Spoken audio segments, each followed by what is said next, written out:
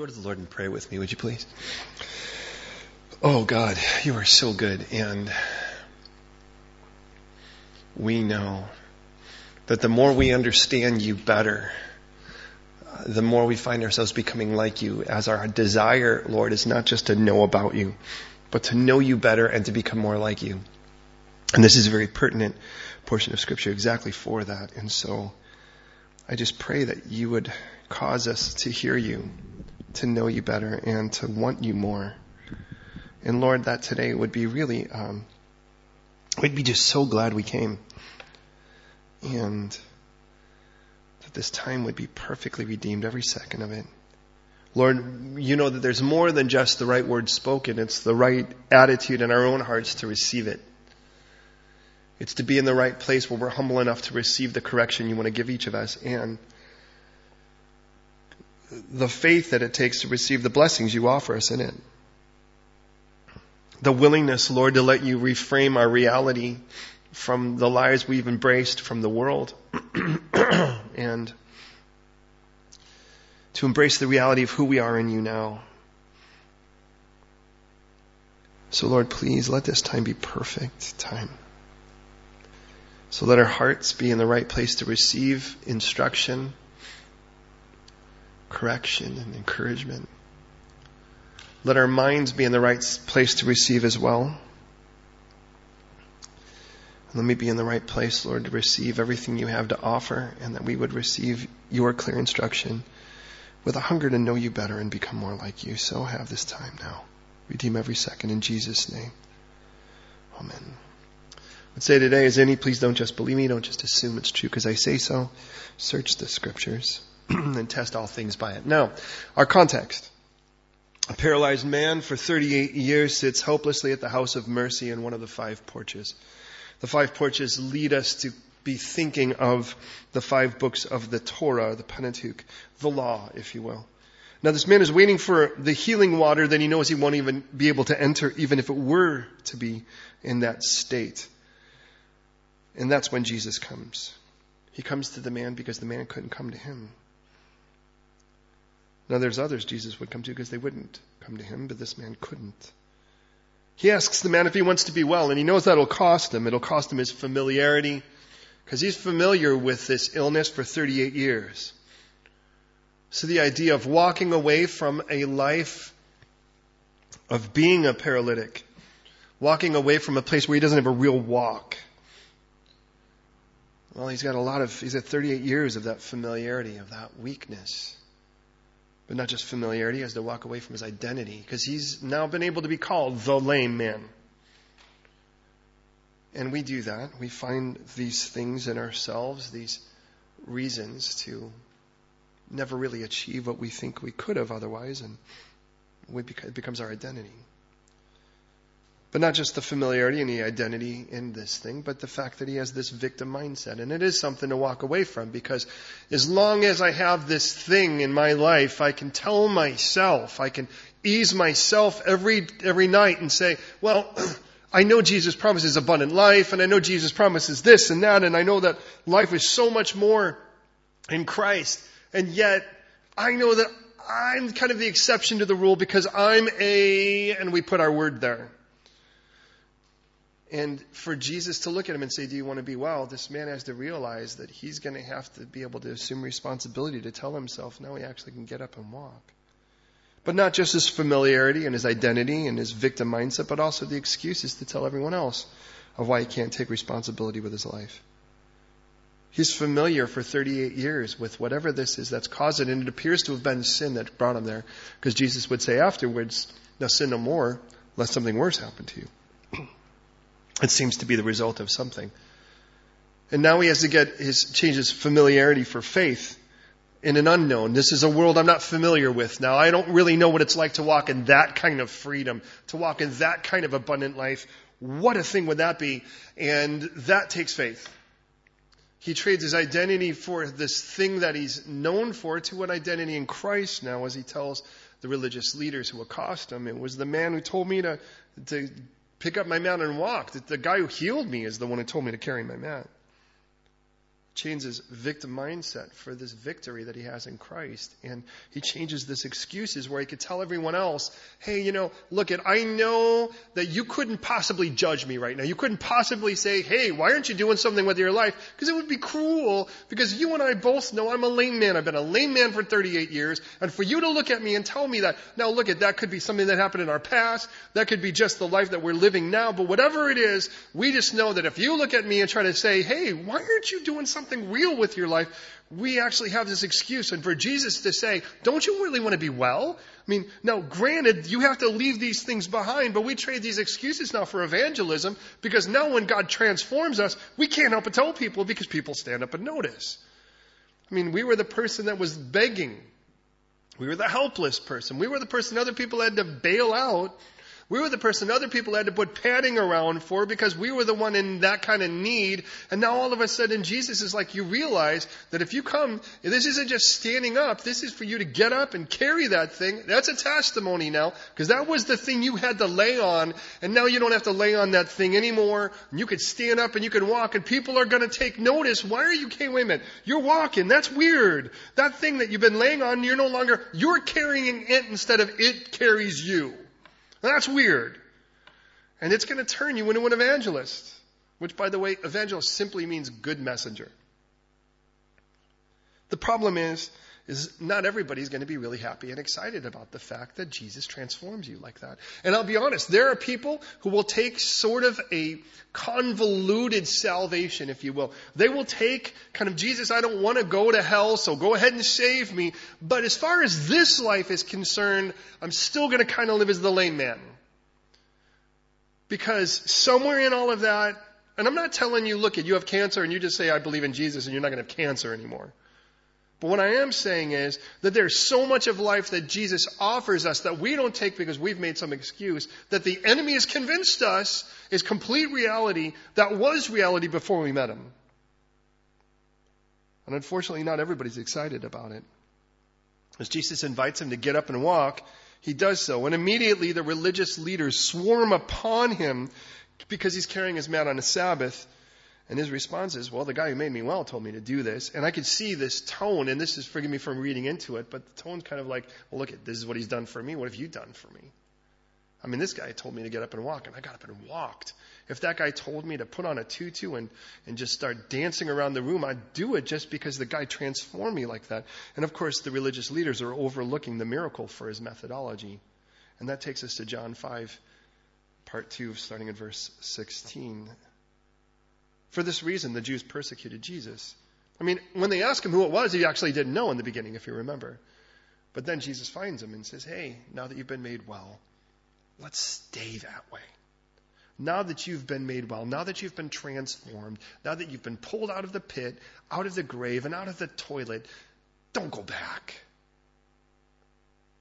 And at that point, he realizes who it is. And so when they ask, who is it? Now he says he's got a name to it. Yehoshua. Jesus of Nazareth. For this reason, the Jews persecuted Jesus, that's the religious leaders, and they sought to kill him because he had done these things on the Sabbath. Now, please understand the reason for this is in Exodus 31, verses 14 and 15, and Exodus 35, 2. Breaking the Sabbath is a capital crime. God demands that you rest in him. And understand, ultimately, when we get to Hebrews chapter 4, what will be clear is the rest God really offers is Jesus. If you refuse the rest of Jesus, you finish from your works because Jesus has paid the price. Well, without it, there's no life. So they want to kill him, and Jesus is going to respond to them. Jesus answered them and he said, my Father has been working from now, until now, and I've been working. Aren't you glad that God doesn't take a day off for taking care of you? As far as anyone else can take the day off, and I'm okay with that. But God doing so, that's a problem. In Psalm 121:4, it does say, behold, he who keeps Israel shall neither slumber nor sleep. It's interesting because it's a full-time chronic job for these people to be guardians of the Sabbath. It doesn't appear to me that they're taking the day off. And so Jesus says, look, my Father's been working. So I am too. Like Father, like Son. Therefore the Jews sought all the more to kill him because he not only broke the Sabbath, but he also said that God was his Father. Notice it says, making himself equal with God. That's our context for the statements Jesus is going to make. And I remind you, chapter 5 is a beautiful chapter because we're going to be constantly reminded it's chapter 5. We did with the acronym 5. That was the familiarity, identity, victimization, and excuses. Now Jesus is going to make 5 statements that puts him in equality with the Father. That's what he's going to make between here and now. And then the rest of the chapter will be 5 witnesses that testify of that. And it tells us here, as they sought to kill him, because he's like, who in the world do you think you are? You put yourself on the same strata as the Father? And Jesus is going to say, let me show you 5 areas where that's completely inclusive. And then I have to look at myself and go, no, do these apply to me? Do they apply to you? Because scripturally, we're sons of God. Now, understand, we're not of God's species, although we're born again, but we are adopted by the Father. And it tells us, by the way, in Galatians 3:26, that we are all sons of God. Now, not all human beings, but everyone who's accepted Jesus Christ. Now, if you're a girl, you're like, well, wait a minute, how did I become a son? And might I say it's not an issue of sexism. I've said it before. It's an issue of permanence. A daughter is born into the family with the idea that she would ultimately marry into another person's family. That's a very Middle Eastern mindset. She's on loan for you. But a son, he's raised up in the family honor and in the family business. He's a permanent member of your family. Now, that is in no way to make a girl less important. It's just that you know sooner or later she's going to help progenate another person's family, or at least in the mindset. So for God to call all of us sons is not God actually being sexist, but the opposite. It's God looking and saying, it doesn't matter whether you're male or female, when you accept Jesus Christ, you are a permanent member of the family. And Jesus now makes these statements, and this is what he says. Verse 19. Jesus answered and he said, "Oh, most assuredly I say to you that the Son can do nothing of himself but what he sees the Father do. For whatever he does, the Son does in like manner." And this is our first of the 5 things that make Jesus and the Father equal, and that is his actions. Jesus, and understand the reasoning Jesus is giving us here. Jesus, as the Son of God, would only do what the Father told him. He submits to the Father's will.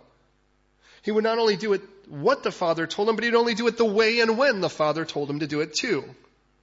So he would only take what the Father gave, and he would only do what the Father commanded. Now, if the Father was against Jesus healing on the Sabbath, the Father would not have commanded it. Jesus would not have done it. If the Father was not for it, since the only power Jesus was allowing himself to have was what the Father, in essence, gave to him, well, then the Father wouldn't have given him the healing power in the first place. So he's like, look it. The Father's always been working, I've been working, and you need to know this. I don't do it unless the Father tells me to, and I'm doing this in obedience. On the Sabbath, I guarantee you, the guy that was made well wasn't upset that Jesus made a house call on the Sabbath. It wasn't like Jesus, the guy looked and he goes, this would have been so much cooler if you did it on a Sunday. But the bottom line is, let's just be honest, when you're not well, you'll take healing anytime. It doesn't matter what it is. A mild discomfort, and you're like, God, this very second is the best moment for you to do that. And I look at this and I realize, you really want to know what the Father is like? Just watch Jesus. Because Jesus does what the Father does. And I get this. Get that Jesus would say in John 8:29, "The Father has not left me alone, for I always do the things that please him." Could you imagine being able to say that even for a minute? But here's our problem. We're dealing with this, and please understand, we need to wash this out of us, not the world. I expect the world to have a very cockeyed view of the Lord and God himself, the Father. But understand, we get this idea that God's like this bipolar God. He's this nasty, irritated, passive-aggressive, smiting God of the Old Testament, usually old with a white beard. And then he's sort of the cuddly, gentle, lowly, forgiving Jesus of the New Testament. It's like somewhere down the line, in between the Old Testament and the New Testament, God got like an attitude adjustment. Like in the Old Testament, he was just like, you do something wrong and I'm going to smite you. And then Jesus shows up in the New Testament. He's like, hey, everybody who wants a hug. And understand, Jesus is like, if I only do what the Father does. So that tells me that all of Jesus is healing, all of Jesus is raising the dead, all of Jesus is rebuking the religious leaders. That's all what the Father does. And what we're going to find is that the same God who has no problem smiting in the Old Testament, Jesus, when he shows up later, is going to have no problem doing the same. He's going to stand in judgment in the end of it all, in the resurrection, and he's going to separate the sheep from the goats. God makes that really clear.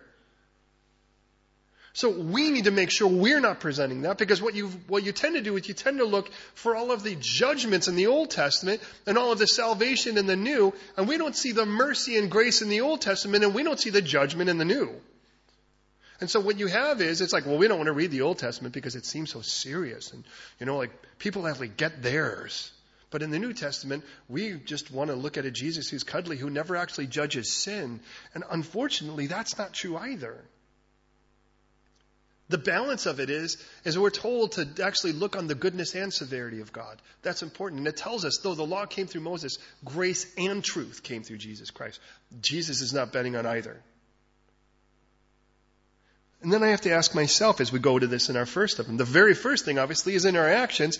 Well, let me ask, what kind of God do I preach by my actions? If I'm a son, let's face it, the world out there is looking, and if they in any way know you as a Christian, they're going to try to decide that God is whoever you are. Have you come to that conclusion? Now, we're aware of the fact we're not God. We're well aware of that fact. But when people are trying to decide what God is really like, they're going to watch you. What kind of actions, what kind of God do you preach by what you do? And I ask the same of myself. What kind of father do I present to them by my actions? Do I present a God that is taking care of me, that I feel safe, that I feel provided for, that I'm comfortable and restful in? Or do I find that I present a God that it's like I'm left kind of on my own, and every once in a while I'm fearful that he's going to smite me? Because if that's my actions, well, then clearly, I can understand why people wouldn't want Jesus if that's who we are. That's our behavior. And yet Jesus would say to Thomas, hey, if you've seen me, you've seen the Father, buddy. Loose paraphrase. So our first thing in regards to that is, and in each of these 5 areas, please understand, I want us to be able to go to the Lord and go, God, let my actions be ones that demonstrate a God that people would want. By the way, that never ever compromises who he is. Because we could try to give him a God that they might want, but not the God that God is. And I mean, we've been to places. It's been interesting over the last few years. We've been able to watch a few different church plants around us. And it's interesting because we've joked over the years and say, you really want to pack a place pack a church full of people. We'll give them free beer at the door. And it's amazing how many times I've actually seen that at a church plant, where it's like you come in and the first thing you see is a table, and it's like nobody's carding anyone and everyone's popping up and there's the wine and the beer. And again, I'm not here to stand in condemnation of that, although you'll never see it here. But I do want to make it clear that somewhere down the line, it's like, what God are we presenting? Are we presenting a God that's totally cavalier about the very things that enslave us? Or are we presenting a God of freedom that demands and challenges us to walk away and go and sin no more, lest the worst thing happen to us? Verse 20. For the God loves, but it says, for the Father loves the Son. Interesting, by the way, the word love there is not that agape that we know of, total selfless, but it's the word phileo, and I understand there is something different. An agape, you're going to be totally selfless to somebody you may get nothing in return for. I mean, real honest love, this agape love, is a love that you give to somebody without any demand laid upon them of their behavior in response to it. Boy, you realize it. That means that you love people the most whom you like the least, if you be honest. The people you really enjoy being around and you love hanging out with are the hardest people to selflessly love, because there's always going to be some selfish payoff in it. Doesn't Jesus say that when he talks about whom you actually lend to and whom you actually serve? When he says, man, when you lend to people you know you're going to get something back from. He goes, man, even the Gentiles will do that. Unbelievers are more than happy to do that. But you give to someone and you serve someone you don't really expect to get anything back from, because your payoff's actually in heaven there. He says, but the Father on the other hand, he can't be totally selfless to Jesus because they're one. And there is no surrender in that sense because the two of them are completely perfect. And he says he shows him all the things that he himself does. And he'll show him even greater works than these that you may marvel. The word for show, for what it's worth, diaknumi, is a word that's different than the sort of word that just simply means to present. Like phaneros, where it means appear, for instance. It's a word that speaks of more than just showing you something in regards to a literal object. It's more in the essence of revealing something that's more in attitude or in motivation. And I actually really love the fact that this is the term that Jesus uses. Because what he's saying is that the Father is doing more than just revealing to me, hey, this is what we're going to do. But he's like, here's my heart behind this. And I get the idea that in the second thing that Jesus shares with the Father is the same motivation or attitude. The same motive. And I realize that Jesus isn't just doing what the Father's doing, but he's doing it with the same reason. And understand, this is so important. I mean, there's a case in point, there's a shaper in Hawaii. And he's a really, really gifted shaper. In other words, what he does is he makes surfboards. He takes this thing and he kind of carves it and does all this stuff. And of course, he's got that mask on and all that. And a lot of these particular kind of crafts, they want to hand down to their children. And he has a very gifted son who does the same. He's very gifted at it. But the issue is that the father is one of those guys who's like way in love with the ocean, if that makes sense. We call him a soul surfer. He's the kind of guy, he'd get out on any day. If it was flat, he'd just paddle around just to be on a board. And it's one thing when you can take somebody and give them the trade, the craft, if you will. But it's another thing to bequeath to your children the love that you have that drives you to do it in the first place. The same way that you can take a musician, for instance, who has a total love for communicating through that particular vein, for instance. And you can train somebody how to play technically. And how to be able to do, in essence, perform the same way you can perform. But if the heart isn't there, it's still going to be very different in the end. And you watch a lot of times what you see when something never really lasts past that first or second generation. The one thing that seldom actually gets handed off is the heart. And I watch that, to be honest, even in Calvary Chapel. I watched a lot of times where what you see is all of a sudden somehow a good teacher gets equated with being a good pastor. And understand, a pastor's a shepherd. And that would be like saying, come on, I'm a good dad because I feed my kids. There's so much more to being a dad than giving them food. But somewhere down the line, you kind of watch and you go, this is what a pastor does. Here's our 6 points, and you do this, and you do this, and you do this, and you do this. And in essence, you've handed out all of the technique of it, if you will. But unless you hand the heart and the motivation behind it, at best, they'll do it because they're told to do it, but they'll never do it with the same motivation, the same drive. But you hand out and say, look, these people are precious. Jesus died for these people. And because Jesus died for these people and his heart is in us, we should have that same love to die to give life to them as well. And there's something about carrying them upon your bosom that you can't just bequeath with a bunch of numbers and a bunch of sort of to-do things on a list. And the reason I say that is when Jesus is speaking here about what the Father was revealing to the Son, the Father is revealing more than just, Son, do these things. Because he's already said that in the first statement. But in the second statement, he's going, you know this is why we do these things. And there's something about the why that makes you want to do it too. If you have the same heart. And again, then I have to ask myself that question again. What kind of God do I preach with my attitude? With my motivations, with my priorities. When people look and see my heart, when they look and they see what it is that really catches my attention, which really squeezes my heart, which really kind of distracts me on a certain moment or on another moment captivates me because it's all, whether it's there in front of me or not. You know those things that we say are important but we're multitasking in front of, and those things we drop everything to actually give time for. In the end of it all, what are those things, if you think about it in your own life, that people look at and go, look at, there are certain things that beg our time. Excuse me, they require our time. I get that. Work is work. It's like they tell you, be here at this time, and you can't say, well, there's something really important. But you know what it's like to go to work and do your thing, but be distracted, because what's really important to you is actually taking up your time in your mind or your heart. And the reason I say that is that Jesus wants to make clear, if you get to watch Jesus speaking, if you get to watch me, you'll know more than what the Father does. You're going to actually see why he does it. And what you'll find out is that the priority of Jesus was never stuff, was never things. We talk about, and it's amazing how this kingdom thing has been so manipulated over the last few years. Have you noticed that? Like the kingdom's like the buzzword within Christianity. We got to build the kingdom. And it's crazy because it gets to this point where it's like everyone's like, unless you evangelize, Jesus is just never going to show up, which is crazy according to Scripture, because it looks like Jesus is going to show up at a time when when the body of Christ is a carcass. I mean, that tells us something. On the other hand, I'm not encouraging you to just lay dead either to wait for Jesus to come. But I get this idea here that we move this thing, and what happens is the Christianity becomes about the kingdom thing. We got to make sure that we are the kingdom, and hey, look at that stuff's true. But it's not the point.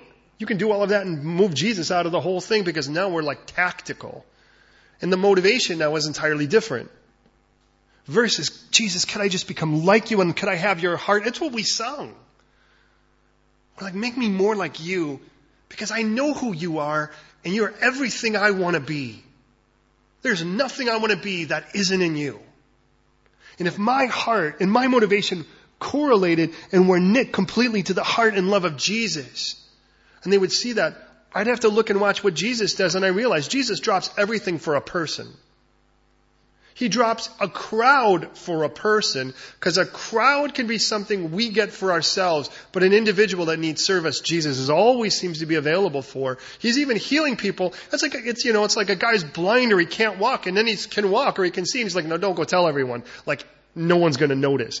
And then it tells us in Mark why, because it says then Jesus couldn't even walk among people. He had to go to deserted places because the crowd was thronging him, and Jesus didn't want a crowd thronging him. What he wanted was one-on-ones with people where he could see lives really change. And it wasn't about making sure everyone knew how many people were in his fan base. It wasn't about making sure that he could say, by the way, this week I had 5,000 followers. Because by next week, by the time we get to John chapter 6, which won't be next week, it'll be a few weeks. By the time we get there, you'll realize Jesus will be like, I just lost 6,000 followers. But the followers didn't mean that they were actually the people who were really in it. They were the people, in essence, who bellied up to the bar of Christ for what they wanted. And so hear me on this. There's the aspect of, hey, you watch Jesus do something, it's what the Father does. Which, by the way, notice everything Jesus did wasn't cuddly. When he made a whip out of cords and drove the money changers out of the sellers out of the court of the Gentiles, I don't think that was cute and cuddly. When Jesus stood before the religious leaders and said, woe to you, scribes and Pharisees, that didn't sound very cute and cuddly. But on the other side of it, for any person in need that was genuinely willing to do more than just quickly drive through, he was there for him. But I also see his motivation in that. In Matthew chapter 8, when the man who is, according to Luke, by his testimony of it, is covered in leprosy, he doesn't look at Jesus and say, if you're able, you can make me clean. He says, if you're willing. You see, what the leper was looking for was, well, where's your heart in this, Jesus? And it's interesting because, of course, Jesus would lay his hand on the man, I'm sure a feeling he had not experienced for more than a decade. Look him straight in the face and say, I'm willing, be clean. And I realized, man, if my motivation and my attitude were like Christ, the kind of person that, the kind of God people would see, wouldn't be the party God, but better. 1 Timothy 2:3, it tells us that God, our Savior, by verse 4, desires all men to be saved and come to the knowledge of the truth. Jesus would say in John 6:39 that the will of the Father was that all that Jesus was given, he would lose none of them but raise them up in the last day, which will come pertinent to our text. He tells us in Luke 19:10 that the Son of Man came to seek and to save that which was lost. That's what he came to do. Why did Jesus do that? Because it's what the Father does. What was his motivation? To save. Because that's the motivation of the Father. The Father would say, Ezekiel 33:11, as I live, says the Lord God, I have no pleasure in the death of the wicked, but that the wicked would turn and live. Turn from his way and live. So we have that of actions and we have that of attitude, if you will. Motivation. In verse 21. For as the Father raises the dead and gives life to him, even so the Son gives life to whom he will. The third thing is in regards to ability or power. Jesus actually has been granted the power to do what the Father has called him to do. And I realize, in this case, it's going to be give life. We're going to see that even more here in a moment. Do I present myself as helpless or helpful to the people around me? We know, let's be honest, we're all adults here. We know how to make ourselves unapproachable in a way that we seem like it's not our fault to somebody who needs us at a moment. We know how to not to answer the phone literally or figuratively. when that person is kind of around us, we know how to make ourselves busy. And let's face it, sometimes because it isn't really us that they want. It's the person who's canvassing and they want to get you to sign up for whatever the thing was. And you know how to do whatever it is to keep them from approaching you in most cases. Or the person who's trying to hand you the thing and you're not sure if it's candy or soap, And they're like, hey, you should try this. And you're like, how do I try this? You lick it and it's wrong. What happens? And we've gone through different phases of that because these poor people, they're trying to do their job. They're basically telemarketers on a street. And they've got their clipboard and they're kind of, in the end of it all, they want you to sign up for a certain amount a month. And and I'm confessing to you, I'm like that too, because look at, if we have money to help people, we have avenues we know to give it to and different people we know to invest in that we are confident we know exactly where it's going to go. I can't say that for the case of a lot of these people or any of them. But, there are times where it's like, we've had times with Tay and I when we were younger where we know that if they would approach us, we'd start speaking our made up language because they would know how to approach us at that point. Or, this is my confession to you. In other words, I know how to avoid it is the point. And what Jesus is saying is that, look, there are people who actually, it isn't even that they're going to even approach us. We're just going to be aware of the fact. The thing about him calling them dead, if he gives life to them, you don't give life to somebody who's living, you give life to someone who's dead. So imagine if you had the ability to raise the dead. Well, at that point, it isn't like, well, if the dead come up to me, I'm going to go and help them. Well, at that point, they're zombies and you really have a bigger issue to deal with. But let's face it, if they're dead, which means you got to have your court vision on because you got to be looking for them.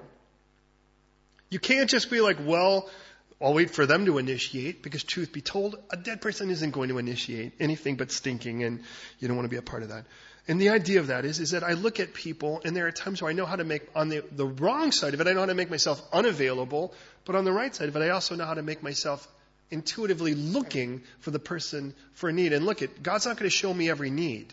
And the reason is because I can't meet every need. But there are certain people that God's going to open my eyes to and say, I want you to take some time with that person. And at that time I want to be like, okay, but I don't have the power or the ability. And you might say, I don't even know. What if they ask me a scriptural question I can't answer? Or whatever. And it's like, look, God's like, I'll give you the power. I just want you to be available. And if you're available, I'll take care of it.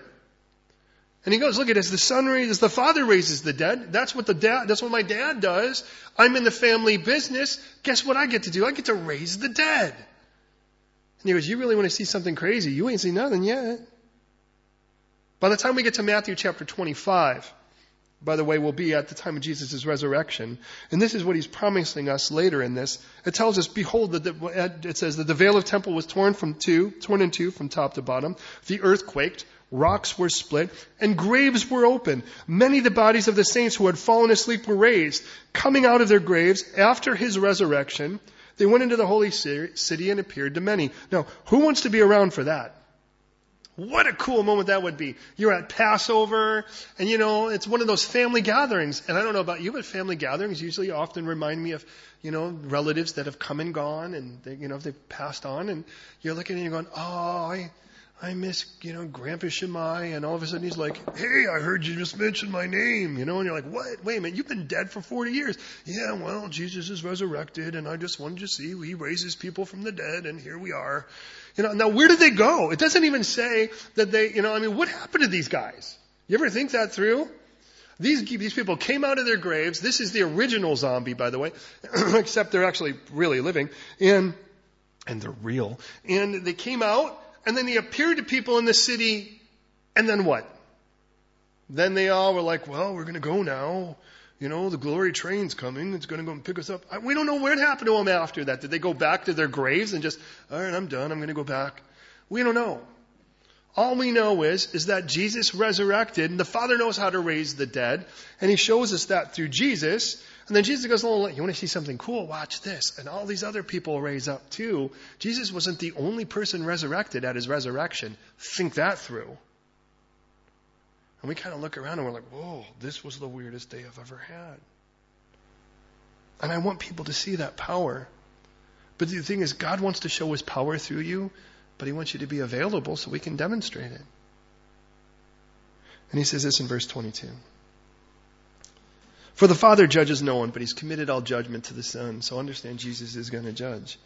That all should honor the Son just as they honor the Father. For he who does not honor the Son does not honor the Father who sent him. The fourth thing, by the way, is honor. And this is the hardest one for me. Because obviously, I don't deserve the same honor as God. You don't deserve the same honor as God. But the crazy part is when I stand before the Father, I have the same honor as Jesus to the Father. And that's a wild thought. I actually stand in the name of Jesus. It's as if the Father sees Jesus when he looks at me. And to be honest, I can't wrap my head around that. With all the faith that God has given me, I can't wrap my head around the idea that he looks and sees the perfect Son that Jesus is, who's never sinned, and he looks at me and sees that. I mean, if I could wrap my head around that, I have a feeling I wouldn't stay composed. The idea that God I know it ideologically, that he's washed me clean of all this stuff. He's washed you clean. All that sin's gone. But man, what would it be like if I really embraced it like God told me to? John would tell us in 1 John chapter 2, verse 23, that whoever denies the Son doesn't have the Father either. Which tells me, by the way, that just because you're Jewish and you think, well, I can skirt around Jesus, and Jesus is going, nope, that isn't the way it's ever going to work. We know that because Jesus told us in John 14, I'm the way, the truth, and the life. Nobody comes to the Father except through me. You can't do it through Moses. You can't do it through anyone else. John would also tell us in 1 John 2:23 that he who acknowledges the Son has the Father also. So I look at this and I'm like, wow, okay. Honor. And the word honor, by the way, to me, it just means value, to pour great value into something. My children have fantastic honor to me. I don't honor them like I adulate them, like I worship them, like somehow they're in control. But as far as I'm concerned, they're two of the three most important women on the earth. Or girls, I guess, because one's 14, you can make that decision. She's not in the room, so I can call her a girl. And they have tremendous value. And it doesn't really matter whether they were biological or not. They're my children. And I tell you, it's really helped me to understand that the Father can look at his firstborn, his only begotten, Jesus the Christ, and look at me, adopted into the family, born again into it, and not love one over the other. And have you ever really wrapped your head around that? Jesus said that you would love me with the love that you had for me before the world began. It's like, you've always loved me, Father. I think, wow. To have that kind of love from the Father because I do. How would that change me if I really wrap my heart around that? He goes, Jesus is like, you need to recognize. In the end of it all, people are going to stand before Jesus. And Jesus will tell us, by the way, that we're going to judge angels, that we're going to stand before. Actually, we read that in 1 Corinthians. That we'll be the one who judge angels and people. Now, how does that work? I'll tell you when it happens. By that point, you won't be asking me. Verse 24, most assuredly I say to you, he who hears my word and believes in him who sent me has everlasting life. He shall not come into judgment, which tells us Jesus isn't just looking and going, you're good enough, you're not good enough. It's whether you've believed in him or not. It's an easy testimony. Jesus knows whoever believes in him, he knows intimately and personally. Those who don't believe in him, he doesn't. So he'll be able to say, I never knew you. So this judgment Jesus has will be just simply sort of the Father going, what about this one? What about this one? That's kind of the idea. Although I know the Father knows too. But if you are willing to put your trust in Christ, you'll never come into judgment, but you pass from death to life, which tells us we all start out dead. The only difference is, since Jesus has the power of life and death, well, the power of life, death already is here. If we're willing to trust him, he's willing to change us. Most assuredly I say to you that the hour is coming and now is when the dead will hear the voice of the Son of God, and those who hear will live. Again, that's our reference to Matthew 27, but also in a greater way, we're going to see that in the end times. For the Father has life in himself, and so the Son has been granted to have life in himself. And here's our last of the five, and that is life.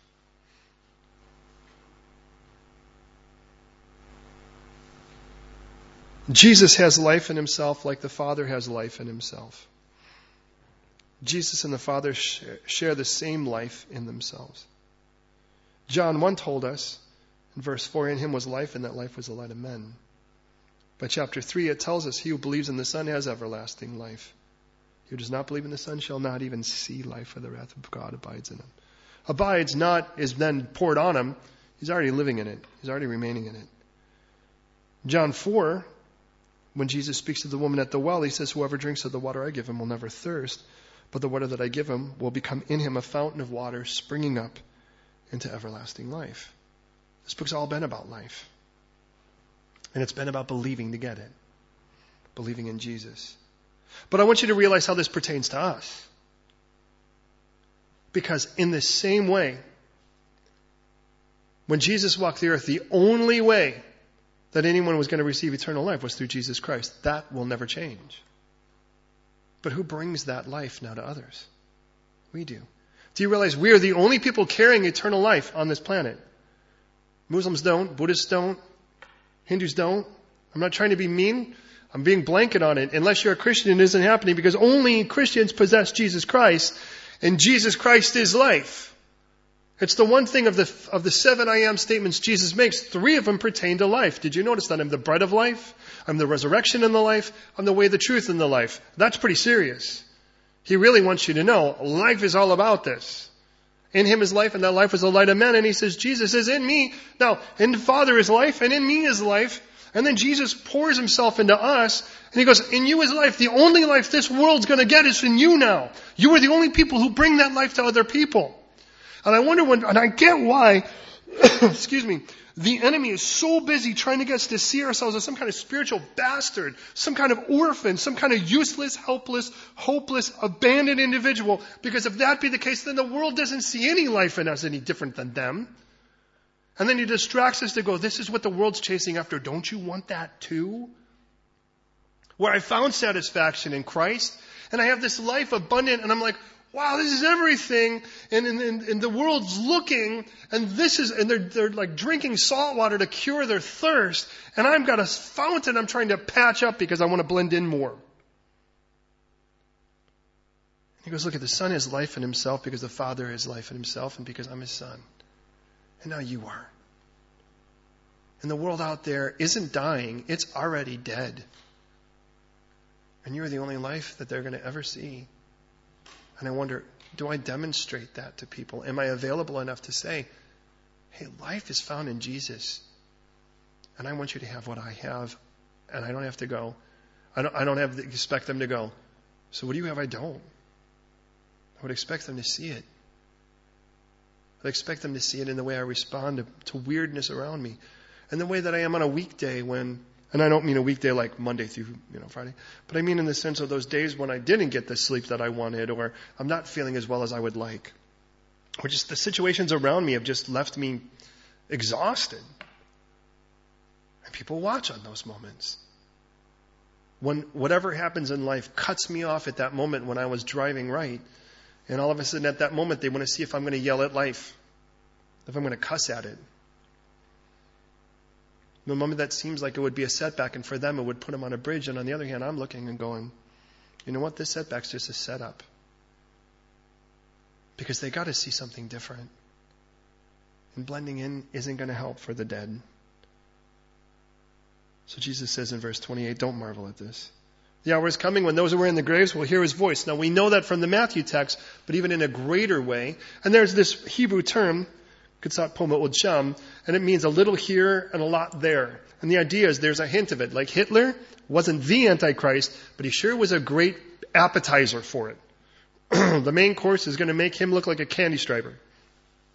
What took place in Matthew 27 with those dead coming out of their graves is only a hint of this massive thing that we're going to see when it tells us this. The hour is coming when all who are in their graves who hear his voice will come forth, those who've done good to the resurrection of life, and those who've done evil to the resurrection of condemnation. Both are going to be resurrected, and they're both going to stand before Jesus. And as Jesus tells us in Matthew 24 and 25, he will separate them as a sheep separates his goats.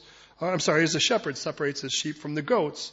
He says, look, I myself can't do anything. I can do nothing, but as I hear, I judge. And my judgment is righteous, because I do not seek my own will, but I seek the will of the Father who sent me. And this is the whole bottom line of it all, is that the Father has a passion. He has a desire, a pleasure, and it is you knowing him and them knowing him. That, and Jesus says, that's what consumes me.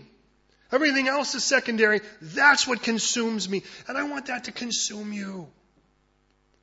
So here are these people going, who do you think you are? You make yourself equal with the Father. Is that really? You realize that's blasphemy. And Jesus says, now look at, watch me and see if I do anything different than the Father would do. See my motivation and see if it's anything different than the Father would do. Check out the power that is demonstrated. And you tell me whether this power is smoke and mirrors or whether this is supernatural. Because in the end of it all, the honor and the reverence that is necessary for the Father is going to be given to me. And you're going to stand before me in judgment. And the life that you desperately need, I offer you. Notice the way that he brings it to that and doesn't start with that. Because in the end of it all, you know that in the Father is life. Well, you need to know that life is going to come to me. And let me show you how powerful that is. I'm going to go to the cross. I'm going to pay for your sins. I'm going to die there. And I'm going to resurrect. And when I resurrect, you'll see that death has no power because I have life. And so as we go to prayer, let me just ask you. When Colossians tells us that in him the fullness of the Godhood dwells. That's Colossians 2:9, by the way. Understand this, Christian, as I need to hear this too. When Paul writes to the Colossians, a church he had never planted, so he really didn't know them. Although he does have quite a list of people he does know there in Colossians 4. He really wants to make sure that you don't get led astray by Christianese things that somehow seem to make it okay in the church, but are not acceptable in the sight of God. And he goes, I don't want you led astray. Colossians 2:8, will you not be led astray or cheated, is even its own clothing company because people chose C2:8 for that purpose. Because they don't want you to be led astray by the vain philosophies of man and the cunning craftiness of all these people who try to do this. And he goes, look, get this through your head. 2 simple statements. Number 1, in Jesus is the fullness of God. There is nothing about God you're not going to find in Jesus. And there's nothing in Jesus you're not going to find in God. The second is, and you are complete in him. And these are the 2 areas the enemy's going to go after. Number 1, you need Jesus. He's kind of different from God in this sense. He's nice, but the Father's kind of angry. No. He's the same in every character and personality. But he says, but you need to get this through your head and heart. You are complete in him. Anyone who says you need Jesus and this, and then life will be cool, is lying to you. And we can do that in the church by saying you need to be married, you need to be a pastor, you need to be a this, you need to speak in tongues, you need to make sure that you do this, and you make sure you've completed this course, and you make sure that you get the slaying or the barking or the levitating or the holy oil or the feathers or whatever. And in the end of it all, it's like there's Jesus plus nothing. And what Paul is telling the Colossians is exactly what Jesus is saying here. And that is, like, you have a problem with me being on par with the Father. You might want to talk to the Father about it, because in the end of it all, I'm going to stand there right beside him, and you're going to go, oh, oops. And we are seated in Christ. I just want to challenge you as we go to prayer. And first of all, if you receive this Jesus, not just the Jesus who's like the go-between, but God's own begotten Son, the only one of his gene pool, monogenes. But also, as a Christian, if you are a Christian, I want to challenge you, do you have a heart so that when people look at you, they would realize the God that is offering life to them. Because to be honest, you may be the only Bible they'll ever read. Pray with me, would you please? God, I want to thank you for this beautiful text. I want to thank you for how you've gone before us in it. I want to thank you, Lord, for the fact that we have these 5 beautiful statements in chapter 5. Jesus, will you show us this equality with the Father? And in all ways you are equal. You tell us that. We read in Philippians 2 that you did not consider equality with God something with the Father to be robbery or in any way an injustice, but rather you are completely equal with the Father and yet chose to submit yourself under the Father for his will, because you knew his will is your heart as well. And that is to redeem man, to seek and to save the least, the last, and the lost. God, I see that. But I confess to you, as your Son, it's so easy sometimes to get caught up more in being just a guy and not the Son. A son that also is responsible for the family business, to seek, serve, and save the least, last, and lost. I can get so distracted. Forgive me for that, would you please? Because I recognize that's not your heart. May my actions today and for the rest of my life represent a God who loves mankind and wants them at no compromise of his holiness. May my motivations be to see men reconciled and women reconciled to you. May I be available for your power to be demonstrated so people can see life. For all the power you exude is fundamentally to give life and life abundant.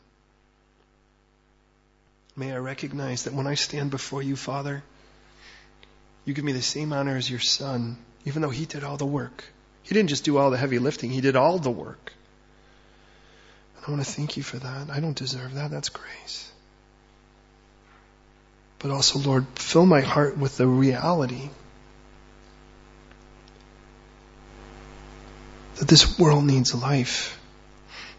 And without that life, it's a dead world. And we as Christians are the only ones who possess that life to offer. Let us not take a back seat to a counterfeit, whatever that counterfeit would be, or a distraction, something that somehow still sits within the church but isn't life. Jesus, I know you don't play second fiddle to the Father. You will stand in judgment. You'll execute that. And yet you tell us that you didn't come to judge, but to save, that the rest of the world would know that you came to give life. It's our refusal of you that causes us to stand in judgment. You came to offer us life and life more abundant, so you tell us in John 10:10.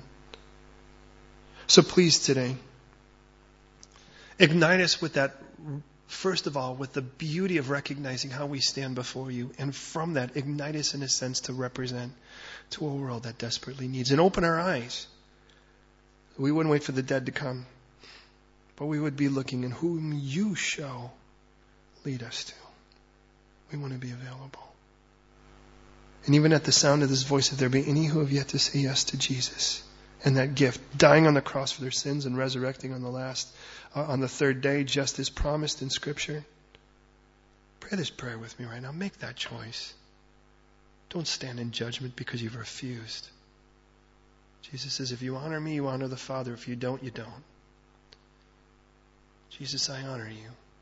As a sinner, I come to you, recognizing you are the payment for my sins. Nobody else offered that. Nobody else did it, just you. And when you died on the cross, you paid my sins in full.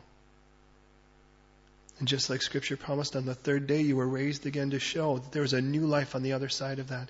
So kill the old me, lay him to rest. That now I could be this new person in you. Jesus, with you as my Savior, but also as my Lord. Have me now as I give myself to you. In your name. If you agree, I ask you to say amen. God, you've heard us today. Now, send us out to represent. And I want to thank you, Lord. Seal this in our hearts and prepare us, Lord, for the people you are going to bring into our path this week and the people you're going to show us to step into theirs. Father, in Jesus' name we pray this. Amen.